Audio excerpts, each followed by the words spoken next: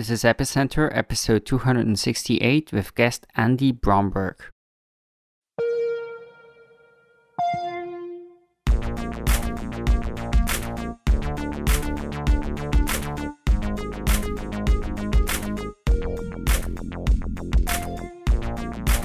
This episode of Epicenter is brought to you by Microsoft Azure. Configure and deploy a consortium blockchain network in just a few clicks with pre-built configurations and enterprise-grade infrastructure. Spend less time on blockchain scaffolding and more time building your application. To learn more, visit aka.ms/epicenter. Hello and welcome to Epicenter. My name is Brian Fabian-Crain. And my name is Friederike Ernst. Yeah, so we're going to go to our conversation with Andy Bromberg in a minute. He's the co-founder and president of CoinList, which has done, massive amount of token sales and been kind of at the forefront of regulated token projects in the US. We'll talk about the ICOs that they facilitated and what they've done for them, as well as the regulatory environment and how it's changed with the recent SEC crackdown on several ICO projects. And we'll also talk about where he sees tokens and token regulation go in the future. But before we get to this conversation, we do have a small announcement to make, or a big announcement. Well, small announcements. So Meher had his first child just about a month ago.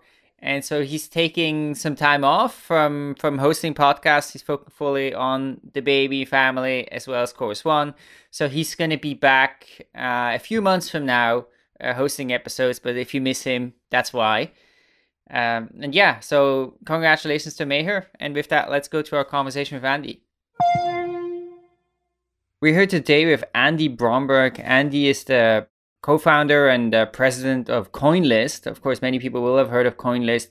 CoinList is token platform or token sale platform in the US that took a very kind of approach focused on compliance, and they were behind some massive token sales, including the Filecoin one. So they've been very much on the forefront of figuring out, okay, what does it mean to do like a compliant token sale in the American framework? So thanks so much for joining us today, Andy. Thanks for having me. So I guess to start off, I saw that you went to Stanford as an undergrad, and then you started the Bitcoin Club there. How did you originally become interested in crypto? So it's an interesting story. I was at Stanford studying math and computer science and took this class taught by a professor named Balaji Srinivasan, which is a name some people might recognize. He's now the CTO of Coinbase and was the CEO of Earn.com, and before that a partner at Andreessen Horowitz. But before that, he was teaching at Stanford, and he taught this amazing class called Startup Engineering. And a bunch of us took it. There were these hackathons. You built really cool things.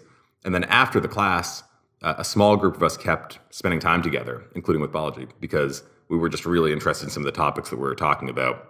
And he ended up saying to us, Bitcoin is going to be important. You guys should be paying attention. You should buy one. Sadly, not enough, but you should buy one. And we should get involved. And so that group of people spending time together after that class ended up becoming the Stanford Bitcoin group. And there were 7 of us students that started it, and Balaji and Vijay Pandey, who was another professor and another partner at Andreessen Horowitz. And we spent a bunch of time over the next couple of years doing research into Bitcoin. It was really, this is around the same time Epicenter started. Really, around that time, it was only Bitcoin. People weren't talking about blockchain technology or tokens or anything like that. And so we spent a bunch of time doing research on Bitcoin, its applications, building cool little toys, doing some evangelism, running around, pitching people on the importance of crypto. So that was a really fun experience back in 2012, 2013, 2014. And then you went on to found CoinList with Graham Jenkin, right? Yes. So there's 5 of us founders at CoinList. And the story with CoinList getting started is that Protocol Labs, who builds Filecoin, wanted to run the Filecoin token sale. They knew it was going to be big and important and kind of a milestone for the space. And so they started putting together this place to sell their token. And in the process, they realized they needed some help on the compliance front. So they brought in AngelList, prominent private fundraising platform here in the US, and brought in AngelList, and they worked together to do the Filecoin token sale. And midway through that process, they stepped back and said, wow, this is really hard. it's costing us a lot of money to develop the product, to do the legal, and every single token sale is going to need to do this exact same thing. This should probably be a new independent company. And so CoinList ended up spinning out of AngelList as an independent company last year, a little over a year ago, to do exactly that, to be a platform for the best digital asset companies to manage their token sales. And the kind of 5 founders of CoinList, myself, and then 4 folks, Graham, Paul, Brian, and Josh from AngelList came over and got this thing started. But you mentioned you became interested in Bitcoin right very early on and had this involvement in the Bitcoin Club. But then, CoinList was pretty recent. So how you decided at the time you didn't want to go fully in the crypto space? What was the reason for that? No, it's a good question. I left school in 2014 and started a company totally unrelated to crypto called Sidewire in the media space, political media space. And I maintained my obsession with crypto throughout that time. But the reason I didn't go into crypto full time was that I felt like it was a coin flip at that point. This is 2014. I felt like it was a coin flip whether or not there was going to be one cryptocurrency, crypto asset, cybercoin, whatever we want to call it, whether there was going to be only one, Bitcoin was going to be it, or if there were going to be a ton of tokens, coins, digital assets. And at that point, I just couldn't tell. I thought it was 50-50. And I was looking at it and saying, startups are already hard enough. They have a massive failure rate. I don't want to add an additional 50% attrition rate onto that, because anything I could think of doing relied on one of those two outcomes, relied on one of those two theses being true. And I just felt like I couldn't tell, and I didn't want to add a 50% failure rate onto what is already a very hard thing to do. And so I said, I'm going to come back to this space when I feel like that question has been answered. I now feel like that question has been answered. There's going to be more than one cryptocurrency out there. And, obviously CoinList is predicated on that assumption. And so that's what kind of emboldened me to come back into the space and, work on it full time now that I feel like that decision has been made. So you were the CEO until earlier this year and then stepped down and became the president. What's the story behind that? Yeah, it's a great story. So an interesting thing about crypto that differentiates it from a lot of other industries is that because it's so early, and you guys know this well, it's global, and the value of being out there publicly is really high because there's just a lot of uncertainty, there's a lot of confusion out there. And so having a message that's out there is way more important than in most startups where you should go in and just focus on kind of building a compelling initial product and shipping that. It's important that we spend time kind of out in the world and evangelizing where this space is going. And so earlier this year, I was spending all my time doing that. I was, working on sales, working with issuers, trying to guide people in the right direction. I was traveling, I was doing all of this. And we're such an early stage company, 10 or 15 people at that point, that I just wasn't spending the time I needed to be spending back home at the company. And so we said, myself and the board, we said, we should really bring someone in to run this company so I can do what I do best, which is getting out there and kind of interfacing with all these external parties that are critical in the crypto ecosystem. And we found the perfect person. So Paul Davison, now the CEO of CoinList, came over. He was running a big chunk of product at Pinterest. He had sold his last company to Pinterest. He had worked at Google on MetaWeb, done a whole bunch of amazing things, and was just the perfect person to come in and really lead CoinList, the company, which freed me up to go and focus on all the external facing things that I think are really important in this industry. Among these external things, what are the ones that you spent most time focusing on? Yeah, it's a pretty wide variety, but I think the highest leverage piece is sitting down with really high quality token issuers that maybe don't have it all figured out. So it's interesting when you start a startup, there are now years, decades of kind of case studies built up on how to start a startup, what you should be doing, what the best practices are, how you should structure things, what does a seed fundraise look like, what does a Series A fundraise look like.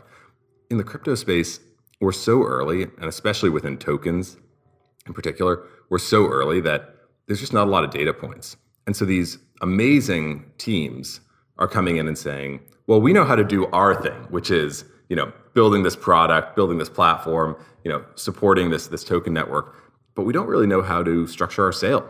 We don't know how to, market it. We don't know how to build a community. We don't know how to do all these extra pieces. And it's something that we're in a unique position. We've seen now, thousands of these token sales, and can figure out how to help them. So I think the highest leverage thing I do is sitting down with high quality teams. This isn't something that we charge for. It's not a service of ours. But if we think it's a really high potential project and we might want to work with them in the future, I'll spend hours sitting down with them going through, how should you structure your sale? How should you think about strategy going forward? How should you think about, the different dynamics in this network, building a community, and helping them make sure that they have the best chance of being successful. And that then is what leads to really successful token sales, really successful airdrops, really successful community building efforts. And so that time that we spend with those issuers, trying to get them on the right path, I think is probably the most valuable thing that we do. So once you've onboarded these projects, what kind of services do you offer to them? Yeah, so CoinList today offers 4 services, and I'll sprint through them. The first is the service that we're kind of most known for, which is the full sale product. And this is what we did for Filecoin, Blockstack, Props, Origin, Trust Token, but only those 5. And I say that just to note that it's a really high bar. We've worked with 5 in the last year or so out of about 2,500 that have approached us.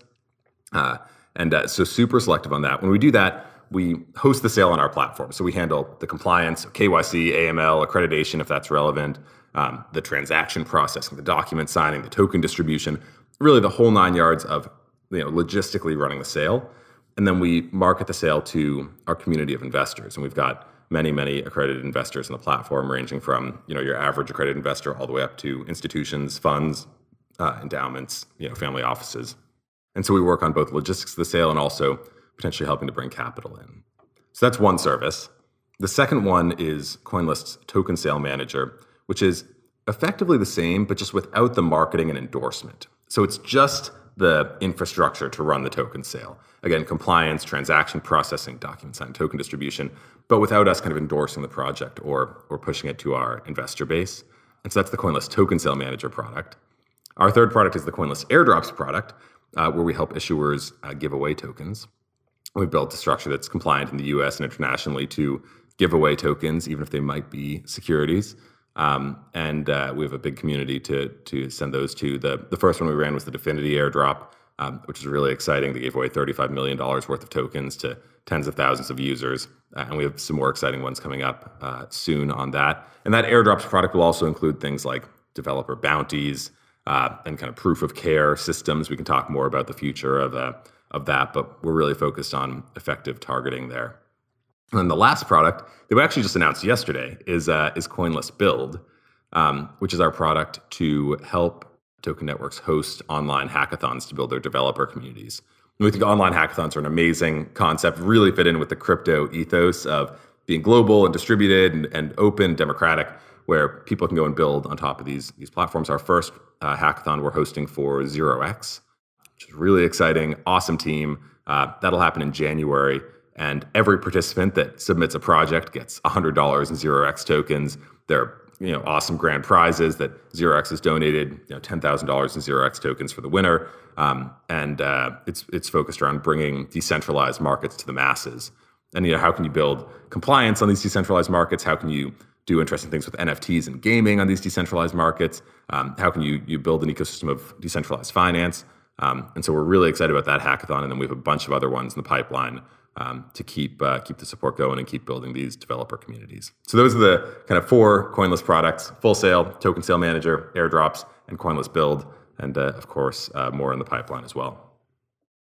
I'm curious regarding the Full Sale versus the Token Sale Manager. Why didn't you guys just choose to have an open platform where you have like a wide variety of projects that can do token sales through that? Yeah, I think a big piece of it for us is that the space is so filled with noise, right? It's really hard to separate the signal from the noise. And because it's so young, most investors don't have an ability to really effectively do diligence on these projects. And it's getting better every day. But especially if you look last year, investors just didn't know how to determine if a project was good or not. And we said, well, we think we have that competency in-house. Let's make this a little bit easier for them. We're not going to say that every one of our CoinList full sales is going to be massively successful, but we've at least done our diligence and gotten comfortable with the idea of the token accruing value in the long term, it being useful, the team being good, the product being good, the market being big. And I just think that's a really useful service in this space. We, of course, want anyone to be able to run a token sale, and that's what our Token Sale Manager product is for. But being able to separate out the signal from the noise a little bit so that investors can come and say, okay, I have confidence that at least a minimum bar of diligence has been done here. Now I can do my own diligence, make my own decisions, but I can feel comfortable with the projects listed on this platform. I think it's a really valuable service we're providing to the space. And just, having that aura of high quality projects, especially in a time when there are so many low quality ones, I think is really important for us and building the company of the future. Interesting. So when you say you do your due diligence on these projects, do you mean in a legal sense, in the sense that you determine that they're not scammy and they're not a security and so on, or do you mean that you also look at their token model and see whether you think that's going to work in the future? Yeah. And whether it makes sense from a crypto economic point of view? Yeah, all of the above. So there's generally kind of 6 things that we look at when we dig into one of these projects. The first 4 are things that I would say you should do for any startup you're investing in, whether it's a token or not. Look at the team, the product, the market, and the deal terms, right? So is it a strong team? Do they have a compelling product? Is it a big market they're going after? And do the deal terms make sense? Are the terms that you should think about investing at? So we do that. And then once we get past that, there's 2 things that are kind of unique to token diligence instead of startup diligence. One is what you were saying, the legal diligence. If you're investing in a normal startup at their seed round, no one's really innovating on the legal structure there of the financing of the company. And so you don't really need to do that much legal diligence. But in the token world, obviously people are innovating left and right on legal structures. And so we have to get comfortable with how they're operating from a legal perspective. And the last piece is the token economic piece. And that means us getting confident that the token needs to exist, that the token will accrue value in the long term, that all the parties in the network are properly incentivized or disincentivized to behave in the way that's desired by the network. And really nailing down that token economic model, I think that's a place where a lot of teams we talk to fall short. There's obviously a massive class of scammy, low quality projects that we see and we can kind of throw away out of hand, but the hardest conversations are ones where we sit down across from a really good team with a compelling product and a big market they're going after, and we look at them and say, listen, we don't think, and we could be wrong, but we don't think your token needs to exist, or we don't think it's going to accrue value in the long run, or we think that there's some flaw in the token economic model that will cause an incentive for the network to be attacked, or a disincentive for a key party to act in the right way. And a lot of projects, because this kind of field of token economics is so new, don't really have the ability to put that together, and that's where they fall short. So you mentioned the 5 token sales that you guys did, which tended to be large and well-known projects, but I think those were all last year. No, have you guys done token sales this year? Yeah, Origin and Trust Token were this year, but they I think few and far between. So one thing that our Token Sale Manager product is used for, the white label one, is private sales. And some of those are really high quality projects that would absolutely pass our diligence for the first category, but they don't need the marketing because they're choosing to run a private sale and they just want the infrastructure. So what we saw was a lot of the high quality projects in 2018 decided to run private sales instead of public sales. And so we still help them, of course, but just not in that public manner because that wasn't the service that they were looking for.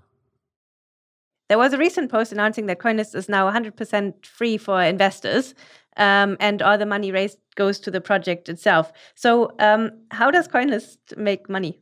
Yeah, so we moved pretty simply from charging investors to charging projects.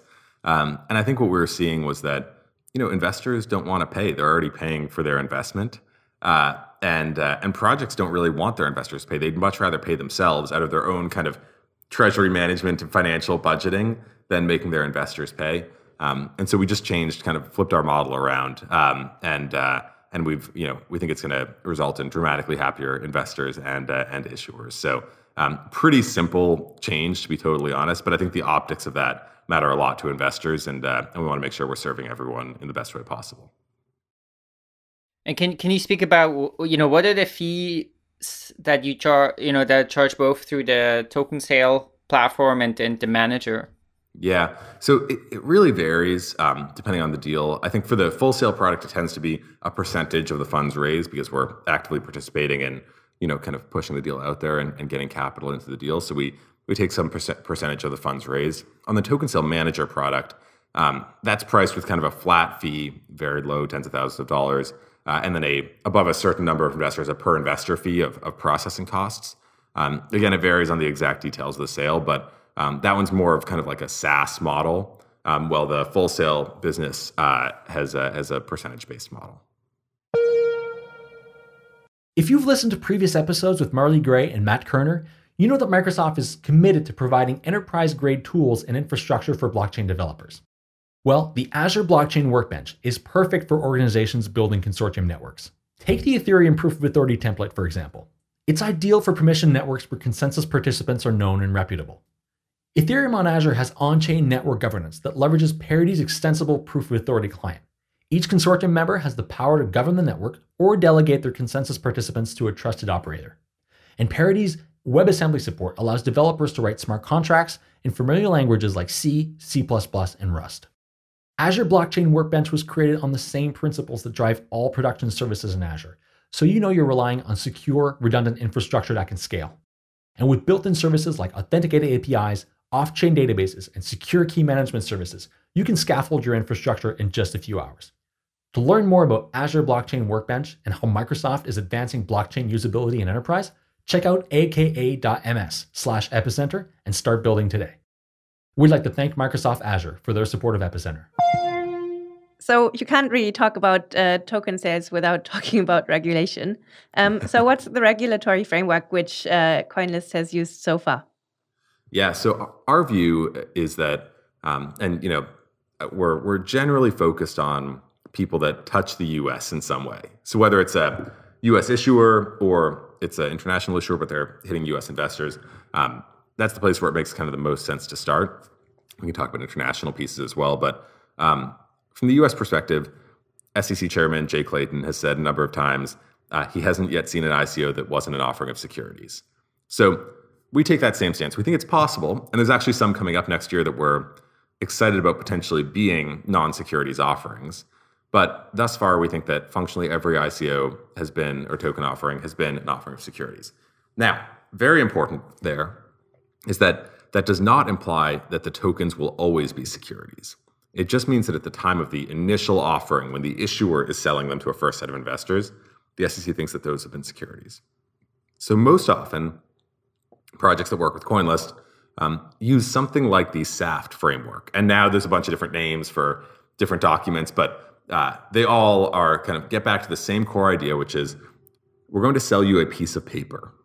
It's called the SAFT, Simple Agreement for Future Tokens. And this piece of paper is a security. So you're participating in a regulated securities offering, and it has to be registered or exempted appropriately. And we can talk about the different options there.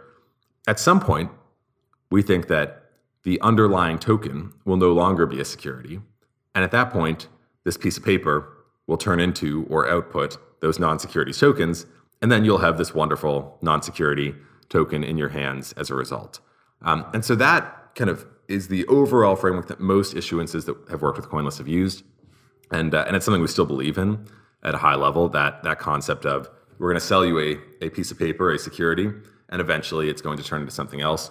I think the big open question is, where's that line? How do you draw that line? How do you decide when something is no longer a security? We have lots of thoughts on that. But that's kind of the big outstanding question I think people have for the SEC. It's become clear that it is possible to have that line, and now it's just a matter of drawing it and where exactly it falls. One note on that, I think the clearest encapsulation of why that transition is possible comes when you put two senior SEC official statements together. SEC Chairman Jay Clayton saying, I haven't yet seen an ICO that wasn't offering of securities. And then SEC Director of Corporation Finance, Bill Hinman, saying he doesn't think Ethereum is a security. And so you put those two together, Jay Clayton has almost certainly seen the Ethereum ICO. It would be kind of absurd for him to have missed that one. And so if those two officials' statements represent the final position of the SEC, which of course is in question, but we think is likely, then you hear effectively the Ethereum ICO was an offering of securities, and then you hear Ethereum is not a security, and that means that line is possible to cross at some point, and it's just a matter of when and how, and those are questions that we are actively trying to get good answers to.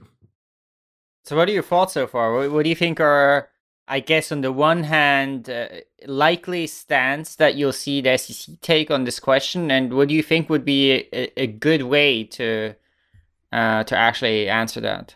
Yeah, the two clearest paths I have seen so far for criteria that would mean something is not a security. One is a pretty simple one, which is that you hear a lot about the Howey test, which is this test of whether or not something in the U.S. is an investment contract, which would mean it's a security, it satisfies these four prongs of the Howey test. So there's an investment of capital in a common enterprise, made by the efforts of others, and with an expectation of profits. And that last prong is an interesting one because we have this wave of stable coins. I mean, I feel like the last 6 months have been the half year of stable coins. Everyone's talking about them. But an interesting kind of foot in the door strategy here is that stable coins, by definition, if you sell the stable coin itself, not some associated token that changes in value based on the success of the stable coin, but the stable coin itself, by definition, doesn't have an expectation of profits. If we have a stable coin that tracks the US dollar and someone invests with US dollars, I can pretty definitionally say that they are not expecting profits from buying that stable coin. And so that would be a really interesting thing to go and say, we're selling the stable coin. We think it is a good one because it fails the Howey test. It's not an investment contract because there's no expectation of profits. And so then all of a sudden we would have a token out in the world where it's not a security. And that I think is a really effective foot in the door strategy. It doesn't help most tokens that do kind of have floating prices and vary, but it would be a way to get a token out there that's not a security. So that's one. I think the more interesting one, and that's still a little bit up in the air, is what Bill Hinman, again, the director of corporation finance who talked about Ethereum not being a security, said, which is that it's sufficiently decentralized. And you'll hear this phrase tossed around a lot, sufficiently decentralized. What does that mean? Great question. We have no idea. But that concept, he has kind of implied, would mean that something is no longer security because it's kind of not dependent on the efforts of others. It's not dependent on the efforts of this kind of issuing party. And so I think a lot of attention is going to be focused around what does it mean to be sufficiently decentralized? How do we kind of set some sort of quantitative or semi-quantitative criteria for that? And then how can token networks fight to get there? And I think that's the really interesting next frontier in terms of securities regulation in the U.S. on these assets. Oh, that's very interesting that you say it can depend on the efforts of others as long as the others are not centralized. I think that's a super interesting point. People have also been giving out a lot of what's been called utility tokens, right? So that in principle are designed not to be securities in a way, but you think they're being perceived as securities. So what kind of uses would these utility tokens actually have to have in order to not be a security? Yeah, so it's an interesting point. And again, I'm speaking largely from kind of a U.S. perspective here. So obviously laws are different in every country, every state, province, everywhere has a different set of criteria. I don't like the term utility token. And the reason I don't like it is because it carries with this implication that if your token can be used for something, it's not a security. That is not our belief. There are many securities that can be used for things, and just calling something a utility token and saying you can use it, to us does not mean that the asset is not a security. And so we don't like that term. I prefer the kind of convoluted and painful to say, but slightly more clear term, non-securities token, right? So you've got securities tokens and things that are non-securities, and it's a matter of figuring out a way to get them there. And so I believe in the concept of non-securities tokens, utility tokens. It turns out that according to Bill Hinman, the Ethereum is one of those. But the question is kind of how do you get there and what is that criteria? And so I don't think that I think people have kind of had a reductive approach to that and said if you can use it for something, it's fine. And I don't think that is true, at least in the U.S. But I also think more broadly, the utility token, securities token, or securities token, non-securities token divide is actually not a terribly helpful divide because it's purely a regulatory classification. It's a little bit to me like saying, dividing all websites in the world into regulated and non-regulated websites. That's not a helpful division of websites. Regulated websites could sell tokens or guns or alcohol or any, thing. And those are all wildly different businesses that don't have a lot in common with each other than the fact they happen to be regulated.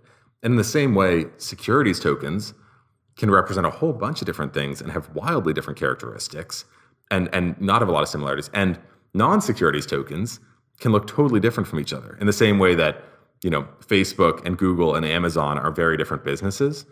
These non-securities tokens are going to be very different too. So I think it's kind of the next conceptual step for the industry is going to be giving more critical thought to what are the actual categories of tokens? How do you, in the same way we divide websites into social media networks and search engines and e-commerce sites and, have this kind of taxonomy of types of websites. I think we need that same thing for tokens. And I think so far we've taken this kind of simplistic approach of saying utility token, securities token, and I don't think that gives us enough detail to really classify these assets. I wanted to ask another question on your point regarding tokens being the thing around being sufficiently decentralized.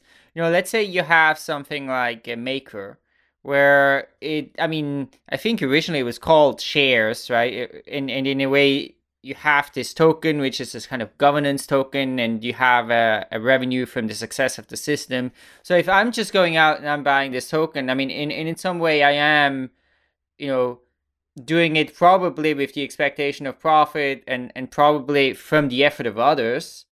Yet at some level it's decentralized, right? There's no central foundation necessarily that has the decision-making power. So do you think in general this is going to be an approach that that works, and that you have corporation-like things? And I guess you could even think of Ethereum in some way as there's some similarity, or even Bitcoin, right? You could say, hey, there is this decentralized organization, corporation-like thing, but you don't have the central party. So you think removing the central party is going to be the key factor? Yeah, it's an interesting question. So first of all, I think just to inject the necessary legalese here, first of all, I'm not a lawyer. And second of all, determining whether or not something's a security is in the US what's called the facts and circumstances based analysis, which means you have to look at the facts of the situation and the circumstances under which you're evaluating it. And so it's a really nuanced thing, and reasonable people will disagree on whether or not something's a security over and over again. There are not really lots of bright lines about whether or not something fits into that category. So it's tough to say. I do think that going to the sufficiently decentralized point, even just thinking about that phrase colloquially, I think that it implies two things. One, it implies a lack of a central party, right? So if something's sufficiently decentralized, almost definitionally, that means there is no central party that can control the system. So to that part of your question, yes, I think removing the central party is part of the strategy that people will use. But I also think that even beyond that, it implies a certain degree of decentralization. And again, defining that phrase is really hard, and I don't think we have clarity on what that means yet. But if you remove the central party, but it's now a duopoly, and let's imagine a system that's governed, proof of stake governed, and there are two parties that each have 45% of the network, right? And then a variety of people have the remaining 10%. And those two parties are effectively governing. Is that sufficiently decentralized? It is kind of decentralized in that there's no single central party, but now all of a sudden there's two kind of poles in that system. And where's the so that then becomes a question of, again, facts and circumstances and where you fall on that spectrum. So I guess I would say removing the central party seems necessary but not sufficient to reach that level of sufficient decentralization. It's hard for me to imagine a system with a central party that is sufficiently decentralized, but it's easy for me to imagine a system without a central party that still doesn't feel like it would be sufficiently decentralized. Does that make sense? Yeah, absolutely. Of course, the tricky thing comes in, a while ago we did this podcast with Angela Walsh. I don't know if you're familiar with her, but she's been, writing. I guess she has this extremist position in some way, in that she's been arguing that, the responsibility is somewhere, and you should think of even like Bitcoin core developers as this sort of centralizing element that has this responsibility. Again, it's one of these things where it's so hard because of the nature of these determinations. There's no objective truth here. Part of what is appealing to me about a Bitcoin-esque system is, sure, most people rely on kind of this core developer set, but not necessarily, right? The miners have to adopt these changes. And so there is a system of checks and balances there, where it's not like that code is just pushed out to everyone and they don't have control over it. So that's I think the obvious counterpoint to that position. She's heard that a million times. It's well incorporated into her arguments. But my position is I feel comfortable with that one because it feels kind of sufficiently without a central party that they're all checked and balanced across the board, and there's no kind of entity that's driving it forward solo. And so that I think is kind of the interesting nuance there. But again, facts and circumstances, really hard to come to a hard determination on that. Do you think it makes sense to actually have this provision about the issuer not being a centralized party? So basically, that if you turn it around, that basically says if you're a DAO, you can't issue a security, right? So anything that a DAO issues can't be a security by definition. Is that correct? And do you think that makes sense? No, I think that goes back to the no central party being necessary but not sufficient for sufficient decentralization. They could issue something that is still a security if it is not sufficiently decentralized. But just a lack of a central party does not imply that it is does not directly imply that it is not able to issue a security. So I think a DAO is way further along the road to having a non-security token than a central party is that's issuing a token. But I don't think it's definitionally not a security if a DAO issues it. And in fact, of course, the famous the DAO opinion, the SEC said that those tokens were securities, and so that's obviously a factor that we have to consider in that evaluation.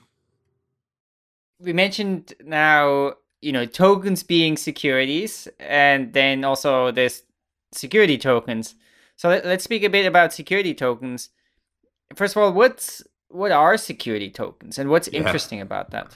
No, I think it's the right question, and it goes back to what we were saying earlier, that I think it's a pretty silly term that people have gotten very attached to, because it's a regulatory classification. There's a million things that are securities that are totally dissimilar to each other, and you never really talk about them in the same breath, right? Like in the real world, people don't talk about investing in some sort of debt security, like some municipal debt security, and startup equity as the same thing, right? Those are both securities and totally different. Very few entities would invest in both of those two things.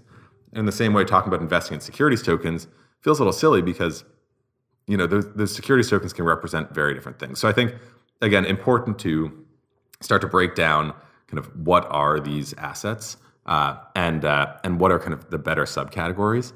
So if you don't mind, maybe a brief, I wish I had like a diagram here, but a very beginning taxonomy of tokens that I've started to use that I think breaks it down a little bit more and tells a little story about the space. I think there will be way more categories in this, but I have kind of a 2x2 matrix in mind that yields 4 token categories that are a little bit more defined than securities token and utility token. And if you think about these two axes, and I've been meaning to write this up, so maybe this is the impetus I need to go and do that, where one axis is the intended regulatory status of the token, which is either security or non-security. So that roughly corresponds to utility token and security token, right? Tokens can fall into one of those two categories. And then on the other axis, you have the source of value for that token, which is either real world value or token network value. So you put those two axes together and you get 4 tokens in those boxes. Security that gets its value from real world, security that gets its value from a token network, non-security that gets its value from real world, non-security that gets its value from a token network. So let's talk about each of those four, and I think it tells a story about how this space could develop. We started in the space with non-securities tokens that got their value from the real world. So I would call those store of value tokens, right? Bitcoin, which I consider to be a store of value token, is valued based on real world inflows and trust in the system. It's not valued based on the level of activity on the Bitcoin network. It's not valued based on any actual thing happening on Bitcoin. It's valued based on the value that people imbue it with. And that's where this whole space started, was in that store of value token category. So non-security getting its value from the real world. Where I think we went next, and this is kind of the story of the last couple of years, is still non-security, but getting its value from token network activity. And that's what a lot of us call network tokens or protocol tokens. And Filecoin would be an example of this when it launches, where it is intended to be a non-security when it's kind of in its ultimate state, but it gets its value from the work being done on the network, not from just being a real world store of value. And so that's kind of the second category that we have gone to, is from still in the non-securities category, but going up to the token network providing the value rather than the real world. I think what's next is the adjacency to that, which is getting its value from a token network, just like those protocol and network tokens, but instead being a security. So I call these profit tokens. And these are tokens that represent some sort of on-chain cash flow. I think the most common example that we have seen of this so far is the tokens associated with stablecoins. So whether it's something like Trust Token or the kind of recently wound down kind of Basis Shares token, things like that, where the token is intended to be a security and it gets its value from what's happening on chain, right? It gets its value from the token network's activity and the value being put into those stablecoins. So that is an interesting transition that I think we're going to go to next. And when we transition between these categories, it's not like the old ones die. I think it's just adding on a new set. So we're going to go from just having these protocol tokens, which are intended to be non-securities, to having these profit tokens, where they get their value from a token network, but they're intended to be securities. They're intended to be investments. And so that's going to be the next category in my eyes. And that will encourage a lot of the infrastructure around securities tokens, because that is a securities token. It is a token that is always intended to be a security. That infrastructure will get built out. And only once that's been developed will we go to the last category, which is a securities token that gets its value from the real world, which is kind of the asset-backed token category. So that's when people talk about equity-backed tokens or real estate-backed tokens or these kind of tokens that have an asset behind them. I don't think those are going to emerge in force until we've had a bunch of infrastructure built out to support the profit token category. And so that's kind of a four-part taxonomy: store value token, protocol token, profit token, asset-backed token, that breaks down a little bit more than the utility token, securities token. Those last two categories are both securities tokens, but clearly very different. Trust tokens token versus a token backed by a building really could not look more different. They just happen to share this securities token regulatory classification. And so I think that there'll need to be infrastructure built out to support that. But that's the sort of thing that I think, whether or not that taxonomy is right, I think we need to start thinking a little bit deeper about what are these actual types of tokens rather than just dividing it as utility token and securities token. But so let's say you have one of these profit tokens, right, where the token derives its value from some on-chain dApp or protocol or something like that. Then, and you mentioned Basecoin and the shares, the Basis shares, as an example. And they now shut down their project, right? Because they basically said, okay, this looks like a security, but the whole protocol is sort of, not feasible if it is a security. So now let's say you have these things that are securities. What does that then mean? I mean, does it mean you'll have to restrict transfer between just like whitelisted addresses that are like only accredited investors, or what are the implications of that? Yeah, I think it really varies based on how they decide to treat it, but securities trade very liquidly in markets all across the world. Equities, obviously, the equities markets are massive and liquid. And so it's just a matter of figuring out the right kind of structure and the work that you have to put in to make it happen. I think it makes it harder to have the liquid markets and if something's a non-security, but not impossible. And so I think whether it means people registering publicly, like effectively having an IPO for a token, or trading among accredited investors, or trading in certain international markets. I think there's a lot of ways to handle it, but yeah, I think at the end of the day, those profit tokens, by definition, and kind of the taxonomy I outlined, are securities and need to be treated as such and traded in a regulatory way. So where does that leave retail investors? Yeah, so first of all, I think at some point we'll be in a world where retail investors access those tokens. Retail investors certainly access public equities in every stock market around the world, and so that's I think a natural ending point. A lot of issuers are exploring Reg A plus in the U.S., which is a way to sell to unaccredited investors. Lots of issuers use Reg CF, equity crowdfunding. So I don't think this means those investors will be left in the lurch. I just think it means there's a bunch of infrastructure that needs to be built out to support them, and best practices that need to be developed. And I think that's all happening. So you mentioned the exemption here. Now, what are the different types of exemptions? And I guess CoinList so far has mostly used the one where basically if you sell to an accredited investor, you can sell a security and you're basically fine.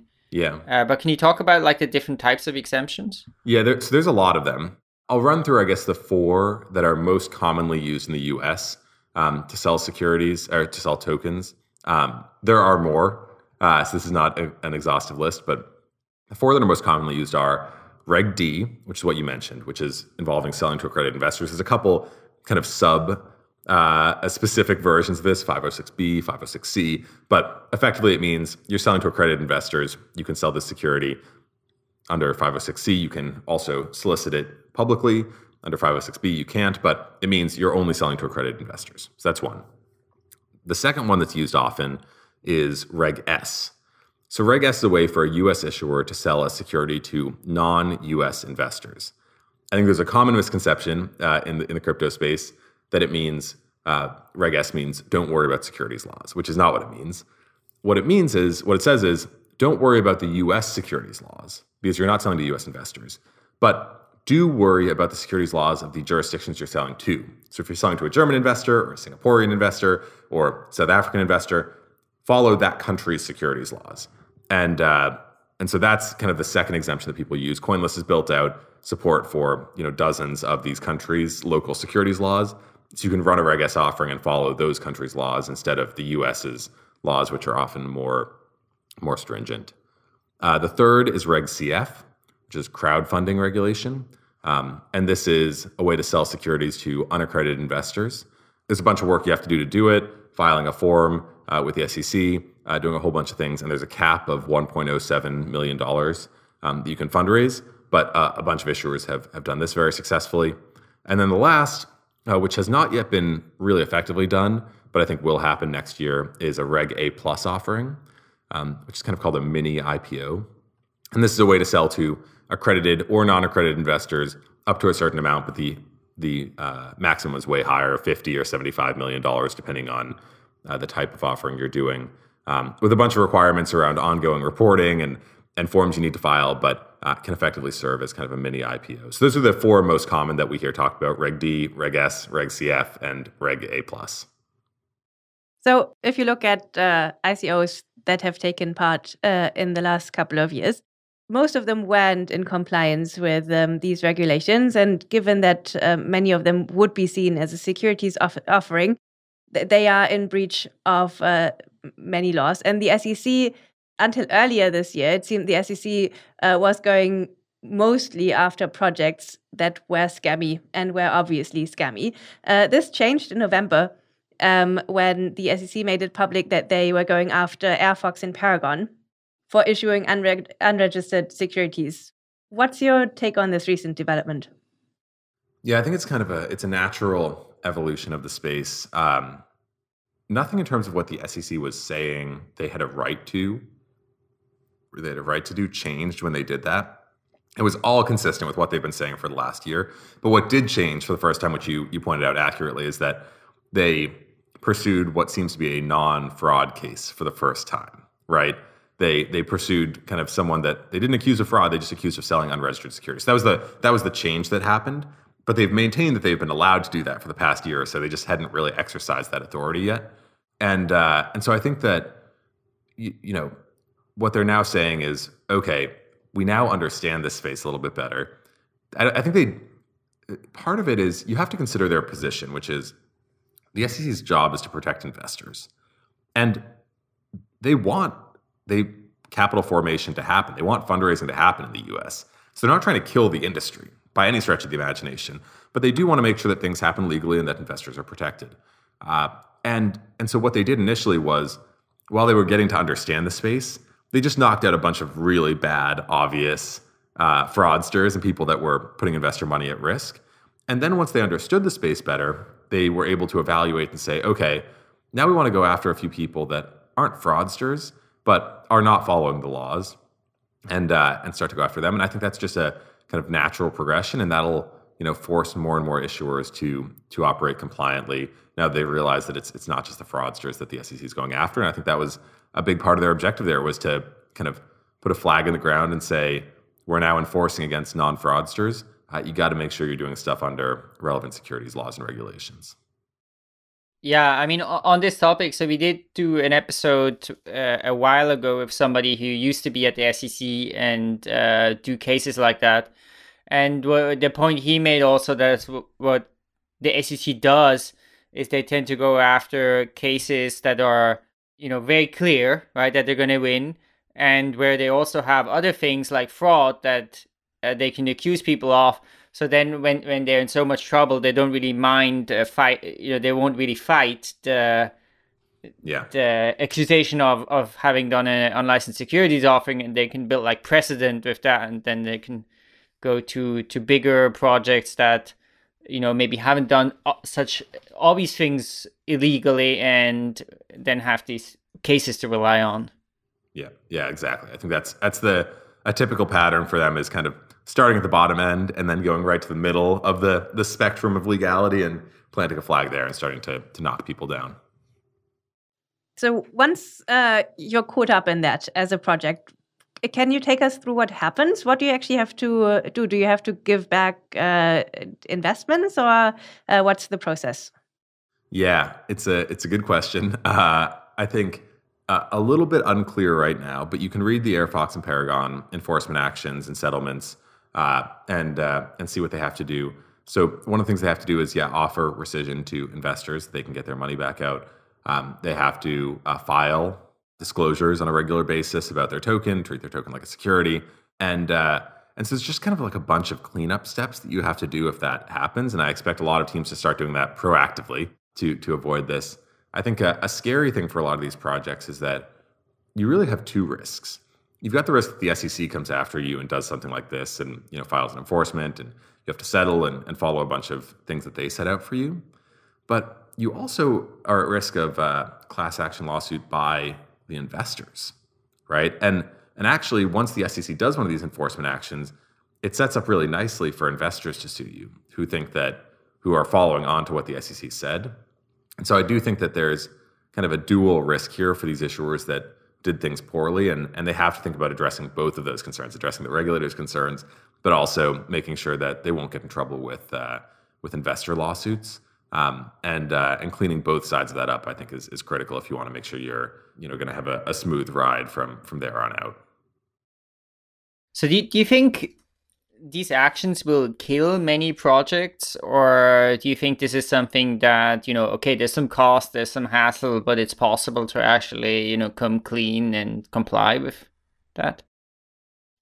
It's a good question. I think a lot of projects that could be subject to these types of actions, their systems are actually predicated on it being a non-security. And if they have to treat it like a security, the system might just not work. And so it could kill a lot of projects. But those are projects that, were doomed to fail from the beginning if they were issuing something that was a security and treating it like a non-security. They were going to get caught at some point. Someone was going to file a lawsuit. The SEC was going to come after them. And so I think a lot of projects will struggle and fail in the next couple of years. But I also, again, I think there's so many bad projects in the space and bad actors and people that, didn't think these things through. I think that's natural. It's a kind of natural selection process that the projects that were doing things the right way are going to succeed. And some of these projects, their premises were just impossible from the beginning. and kind of fate is catching up to them at this point. One of the consequences from this SEC crackdown is that a lot of people who've been in the space a long time are proclaiming, at least, that the ICO is dead. Would you concur with that? I wouldn't. I would not concur with that.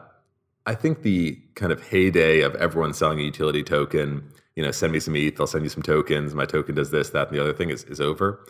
I think the people have to act compliantly. And there may be cases where you can sell a non-security, where the token, is able to be sold as a non-security, and that's awesome. I think a lot of them are going to be securities offerings. But at the end of the day, I think maybe this kind of like casual understanding of what an ICO is, which was that like heyday, just unregulated sending money back and forth, is over. But the idea of a coin offering or a token sale, that's not over. That's sticking around forever. And it's just that the rules are being enforced a little bit more strongly now, and issuers have to follow that. So I do not think the ICO is dead, but I do think what a lot of people understood to be an ICO is perhaps dead, and we got to shift our perspective a little bit. On the one hand, right, certainly these unregulated ICOs have disappeared to a large extent or diminished greatly. And I think the regulatory thing has a lot to do with it. But even, it seems, more compliant offerings are, the market overall seems to have deflated completely. What do you think it will take for that to come back? I think in the early days of any market, it's cyclical. I'm kind of a broken record on this, but I mean, even just look at Bitcoin, right? If you've been in the space for a while, this is now our fourth or fifth, like 80% retracement of Bitcoin's price. And it's going to happen. I think there was this ICO boom, and then the bottom kind of dropped out. What we saw is that all these bad projects stopped fundraising, but the good ones are still going. They're still raising money and running token sales, public or private, and we expect that to continue. So, I think a lot of the numbers that we saw in the past year or so associated with the ICO market were inflated by the number of low quality projects that were able to just drag capital in. But the good projects are still going, and I expect that to continue. So, I think I'm expecting 2019 to be a pretty calm year. I think we have this every couple of years in crypto where, there's not a massive boom, there's not a massive bust, but people put their heads down and build. And that's what I'm expecting and hoping 2019 will be. And then I think at some point we'll see kind of the next run up when something happens, when there's a catalyst. And I'm not expecting that in the next few months, but I certainly think it'll happen at some point. And it might be the rise of these profit tokens. It might be something totally unrelated that we haven't talked about yet, but there will be something that will drive kind of another hype cycle as we've seen over and over again in the crypto space at large. I would love to ask you to speculate about that a little bit more. So basically, until now, you've drawn the distinction between good ICOs and bad ICOs, and right. That's not super specific. So are there certain areas in which you actually see the ICO coming back with much more force than in other areas? Yeah, there's a bunch of ways to draw that line. A big one that I would draw is, does the system need its own token or not? And it feels like, a massive percentage of the projects that we saw in the last couple of years just didn't need their own token. And so I would put that in the bad ICO category, where it just wasn't necessary for the system to be successful. Then in the good ICO category, I think this is really important to note, just like startups, most good ICOs, in my opinion, are still going to fail. It's really hard to build these things successfully. And it's not a sure thing that once you have kind of a good concept, it's going to be successful. So even within the good ICO category, that's like a really hard market. It's going to be really challenging. A lot of them are going to fail. Some of them will be massively successful. Some will have middling success. Look, just like startups, there are a lot of great startup ideas that fail for a variety of reasons. That'll happen within the good ICO category. But the bad ICO category, I see them as just these two totally separate markets, where the bad category was people saying, I've got an opportunity to, go and try and run away with some cash here. Let me make up a reason for a token to exist and sell it to people and move on with my life. And that's the part that I think has really, really disappeared. And so how do you see CoinList's role evolving in the, the larger crypto space over the next, decade? Yeah, Our goal is to support this ecosystem. We are picks and shovels for this ecosystem. And so you can even see that with the products we have today, that our first two products, that Full Sail and that Token Sale Manager product, are about sales. They're about capital formation, whether that's for store value tokens or protocol tokens or profit tokens or asset-backed tokens. We're going to help these issuers run successful sales. But then our second two products, CoinList Airdrops and CoinList Build, are about building communities, either kind of general communities with airdrops or developer-focused communities with CoinList Build. And that's kind of the natural progression for us. Once you've run a sale, you need to build out your community and support your network. And that's something we're going to help with too. And then we're building out a secondary trading venue where there'll be secondary liquidity. And so we just want to be, start to finish, the place where issuers and investors go to do anything with a token network: buying, selling, primary, secondary, building community, participating community, and be the one-stop shop for all of that. So whatever the space needs, it feels like what it needed in the past year or so was help running effective compliant sales. What it feels like it needs now is help building community. Whatever it needs in the next year is what we'll do. But we are here to support the ecosystem. So just one question on that. You mentioned secondary markets. I presume you don't mean like create a crypto exchange. Do you have in mind creating markets for, let's say, SAFTs before, like while they're still a security and before the actual token is issued? Or like what kind of markets are you thinking of creating? I effectively do actually mean a crypto exchange to support the projects that run primary offerings on our platforms, that they can have secondary liquidity on a secondary marketplace on our platform, supporting other tokens that want another compliant venue to trade on. So we're working on building that out. That'll launch next year. I think SAFTs are an interesting case. Almost every SAFT, if you really dig into it, does not allow for secondary trading of the SAFT. And, there's lots of it kind of happening out there, but it's technically without permission of the company in almost every case. And so unless companies open up to that and are willing to have their SAFTs traded on the secondary market, I think that's something we're unlikely to support until those issuers are actually willing to open that up. Can I look back into one of the things you said earlier?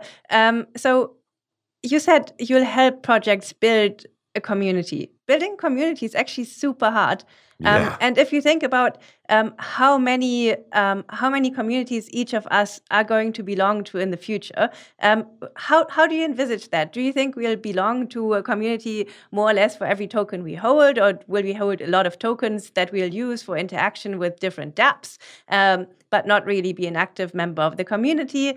Do you think tokens are going to merge with each other or take over?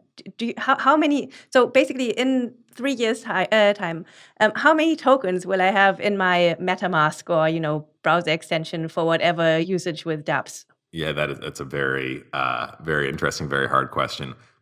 I'm going to answer the simpler part of that first, which is what communities will I belong to? I think I will deeply belong to a few communities for tokens I hold, and then kind of incidentally be in communities for other tokens I hold. So some of them, I'll want to be building, reference applications on their network and being really, really involved, and I'll, commit to being involved in that. And others I won't. I think it's going to be a lot in terms of the community side, like products I own today.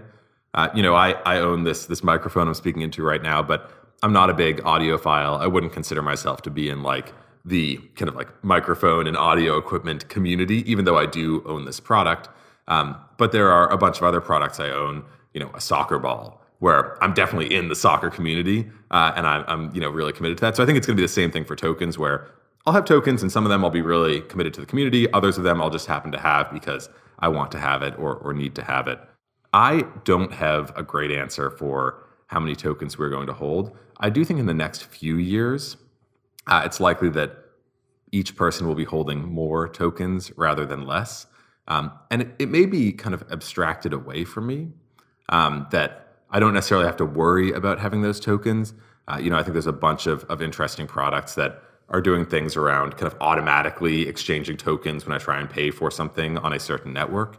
And so that's interesting to me. But I think many of the kind of cross-chain or interoperability solutions won't have reached kind of massive adoption in the next few years. And so it's more likely that we'll have a bunch of individual tokens in our wallets to pay for things. But some of that may be abstracted away, and I may not need to think about keeping a supply of it. It might be that For example, I just need to have a bunch of ETH. And when I try and use a service, then it automatically, there's kind of an ETH exchange rate is displayed to me, and it automatically swaps it out for that token, and I pay with that, and I'm not actually holding that token. I think there's a bunch of different options for how that can play out, but I think these interfaces and user experiences are kind of wildly underdeveloped right now, and I'm really, really excited to see what that ends up looking like in the next couple of years. If you're saying that basically my wallet is just going to exchange the ETH I own automatically for whatever token I need, do you think in principle that token is then needed? Because if it is easily abstracted away by just owning Ether and paying in Ether, what good is a token that only does that? Yeah. Well, first of all, I should say that is just one of many worlds that we could find ourselves in. So I don't have high conviction that is the right answer. But I think it goes to different types of users on the system. So when I'm talking about the automatic exchange, I see that as like a very casual user on the system. There will be people on the system that want to be dealing with kind of the bare metal all the time. And I would use maybe like a file storage analogy of, I use Dropbox to store my files. And Dropbox gives me a nice interface and, abstracts away a lot of the stuff that I have to deal with. But Dropbox might use Amazon S3 on the back end or their own servers. And just because I am using Dropbox as a user doesn't mean that Amazon S3 doesn't have to exist and doesn't have a purpose. There are lots of people that get value from using that really down to the metal, or not quite metal at the S3 level, but kind of more deeply valuable and configurable service. And so I think in a lot of these cases, for certain types of users, the token might be abstracted away in a meaningful way. But for a certain set of, whether it's power users or kind of industrial level users, professional level users, the token will be really important for the functioning of the system. So I think just because end users aren't using a token intentionally doesn't mean that token doesn't have a value on the system. Cool. Well, thanks so much for joining us today, Andy. It was great to catch up with you and hear about CoinList. So yeah, thanks so much for joining us. Thanks for having me. Really appreciate it. Yeah, super interesting talk. And yeah, of course, we'll have links to lots of the things we talked about. There's also lots of interesting blog posts on the CoinList blog. And unfortunately, we didn't get to speak this time about, you wrote some interesting posts about, hostile network takeovers, which is pretty fun. So hopefully we can revisit that at some point in the future. Anytime. Thank you for joining us on this week's episode. We release new episodes every week. You can find and subscribe to the show on iTunes, Spotify, YouTube, SoundCloud, or wherever you listen to podcasts. And if you have a Google Home or Alexa device, you can tell it to listen to the latest episode of the Epicenter podcast. Go to epicenter.tv/subscribe for a full list of places where you can watch and listen. And while you're there, be sure to sign up for the newsletter so you get new episodes in your inbox as they're released. If you want to interact with us, the guests, or other podcast listeners, you can follow us on Twitter. And please leave us a review on iTunes. It helps people find the show, and we're always happy to read them. So thanks so much, and we look forward to being back next week.